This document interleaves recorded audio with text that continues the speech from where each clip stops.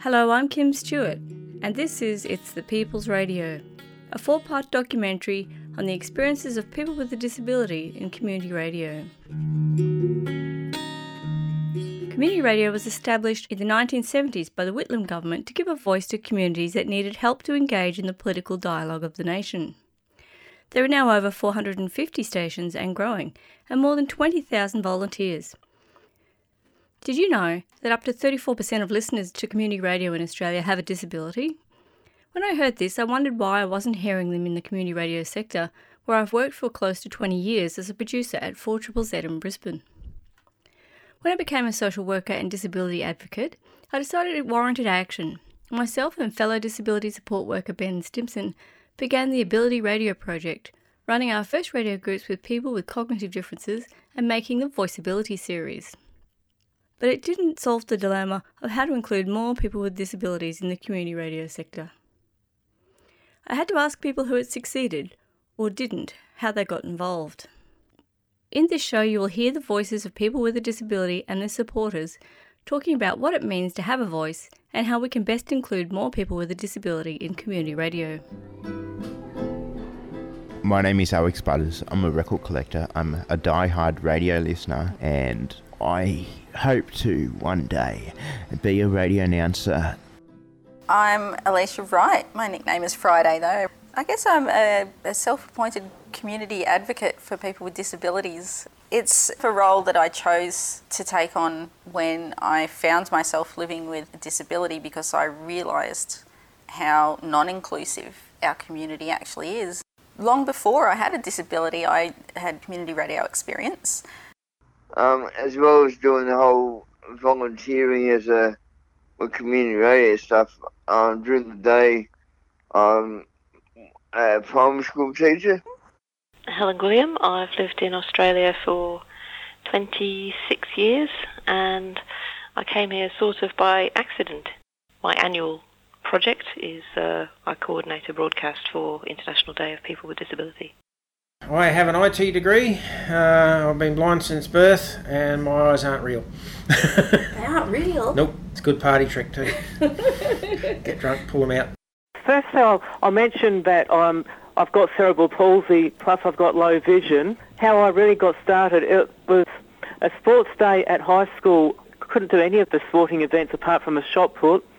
So the headmaster said to me, Darren, would you like to help me out on the announcing desk? Then I did a day's work experience at a community radio station in Adelaide called PBA FM, which is where I'm working now. Danny Thomas. Mostly like getting into the community and doing a lot of voluntary work and paid work for some organisations I'm with. Well, I like movies and TV shows. I like to be out with friends and basically working and keeping busy and just having a good time. And I'm a board member of CLA, so I'm the treasurer. You mean you're good at maths? A little bit. I wouldn't say I'm good at maths, but yeah. Good enough. Yeah. I'm also on the housing group as treasurer and as a board member, so yeah. You have a pet? Yep. Tell the people who are listening about your pet. I got a ringneck budgie. Mm-hmm.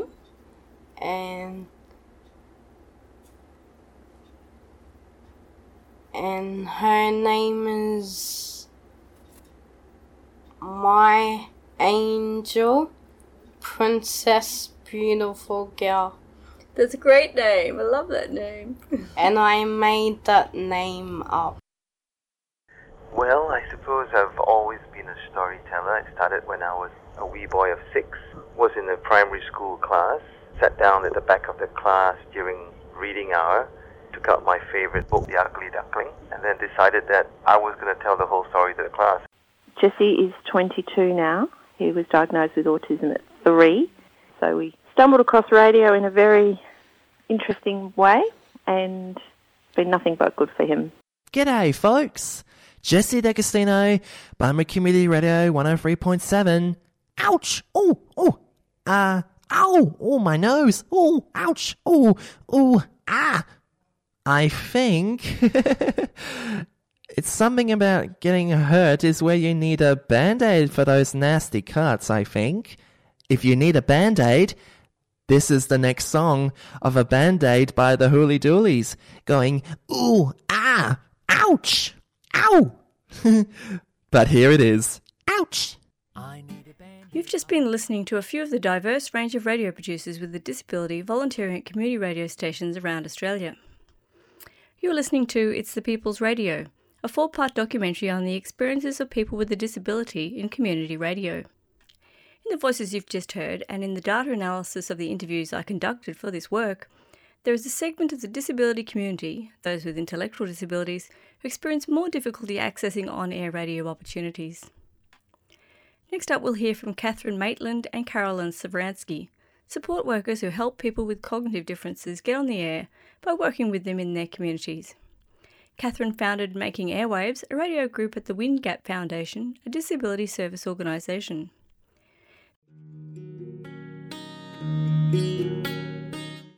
Unlike yourself, I'm not a broadcaster. Like, I don't have any qualifications in that area whatsoever. So I got a job at Wind Gap, and it was working with a group of older people who had an intellectual disability. And one of the people I was supporting, the first couple of times I met him, he said, I want my own radio show. His mum, who'd passed away about 10 years previously, she used to call this radio show very regularly. And when she passed away, he kind of took up her role and would speak very regularly on that radio show. So much so that instead of him calling them, they would actually call him. So I was intrigued by that, and I thought, okay, so he's talking on radio, but he still wants his own radio show. So I listened to it. I listened to him actually talking on the show. And I guess given my background, which was popular education and social change, I felt uncomfortable with the relationship between the radio show host and the person I was supporting. Within the relationship, I could see there was what I would call a power differential. The person with the microphone in the studio, and then there was the person I was supporting at the other end of the phone. The radio show host would say, good boy, a very infantilizing language. And he, the person I was supporting, really had no access to Facebook or any other digital media. He hadn't even got his own radio that he could listen to the radio by himself. And look, I'm not saying he didn't get anything out of it. I think he loved that relationship because it was as close as he could get to his passion, which was radio.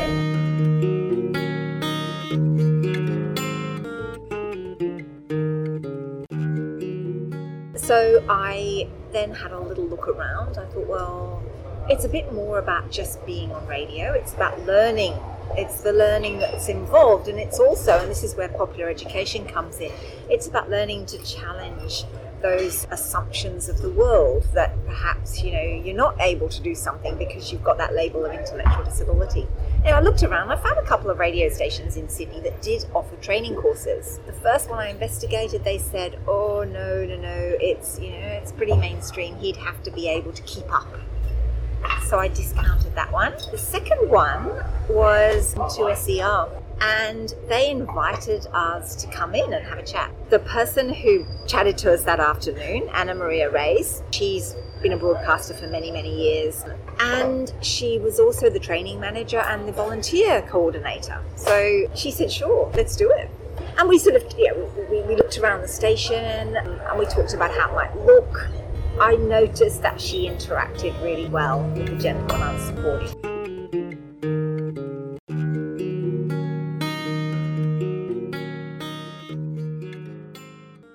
Making Airwaves was like that overarching title, and obviously that has the meaning in it. It was about making waves. It was making a bit of a stir.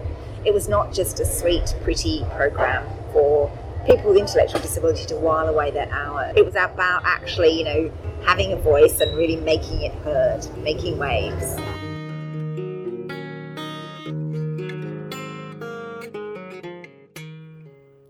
You're listening to It's the People's Radio, a 4-part documentary on the experiences of people with a disability in community radio. Caroline Savransky and Kate Wadey now run the project out of the Wind Gap Foundation. I talked to the busy Caroline while in transit to a radio group. So what do you think are some of the barriers to people with intellectual disabilities in particular in getting involved in community radio? I'm not even sure where to begin with that. We have faced so many challenges in our radio program and being able to sort of expand out of our small program because of the people who are participating with intellectual disabilities.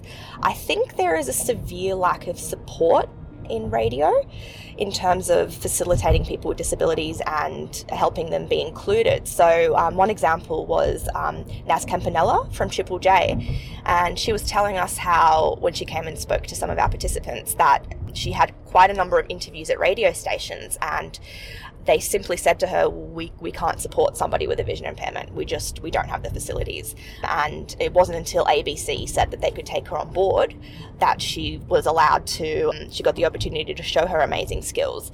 And I think that's the same for all people with varying needs. The fact that they just can't receive the support they need in the studio.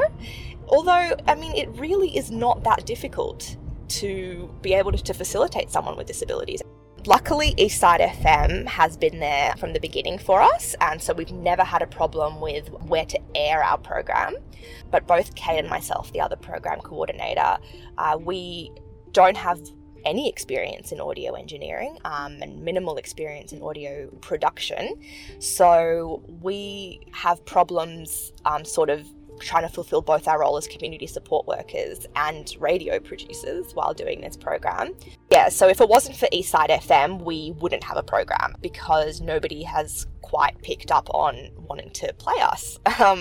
We've sort of spread the word and we've tried to make the program as sort of user-friendly, if that's the word, like try to make it as accessible as possible for people to be interested to listen in, but people just haven't really caught on to the idea yet. So we have had problem broadcasting it, but our main problem has actually been getting people involved in it. The people who do get involved in the show want to keep coming back and doing it again and again, but people aren't really spreading the word around the community.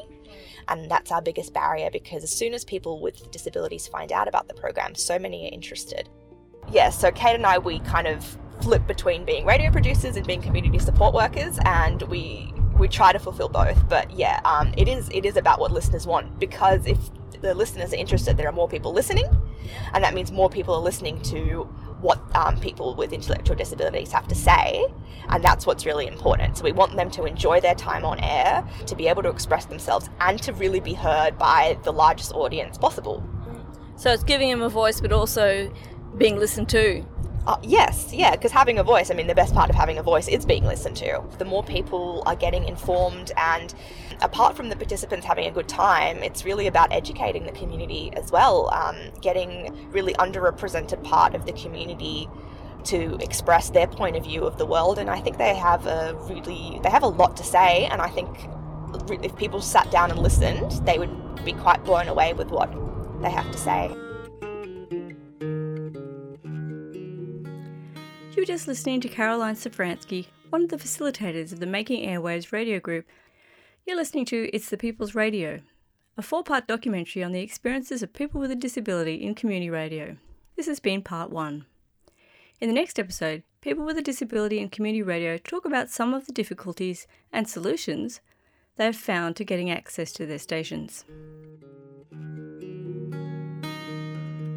Produced by Kim Stewart, that's me, as part of my doctoral research at the Queensland University of Technology in Brisbane, Australia. In this documentary, you've heard the voices of people with a disability and their supporters who have volunteered at community radio stations around Australia. Some of them were Helen Gwilliam from 3CR Melbourne, Scott Whelan and Darren Glyn Rowe from PBA-FM Adelaide, Alicia Wright, formerly of Harvey Bay Community Radio and ABC Brisbane, Paul Price and Steve Richardson from 4RPH Brisbane, Alex Butters from Making Airwaves at Eastside FM in Sydney, Danny Thomas, Melissa Johnson, Paul O'Day and Michael Cherry from the Ability Radio Project at 4ZZZ in Brisbane. Their supporters included Carol Augustino, mother of Jessie, who has a show on Harvey Community Radio in Western Australia, Jodie Reeve, mother of Connor, and support workers Catherine Maitland, Caroline Safransky and myself, Kim Stewart. This research was supported by the Queensland University of Technology and Community Radio 4ZZZ in Brisbane. Thanks to all the participants who shared their stories. Thanks also to Ula Shihan and Nathan Laurent. If you'd like to find out more about the project to include more people with a disability in community radio, go to the website of the Ability Radio Project at abilityradioproject.wordpress.com.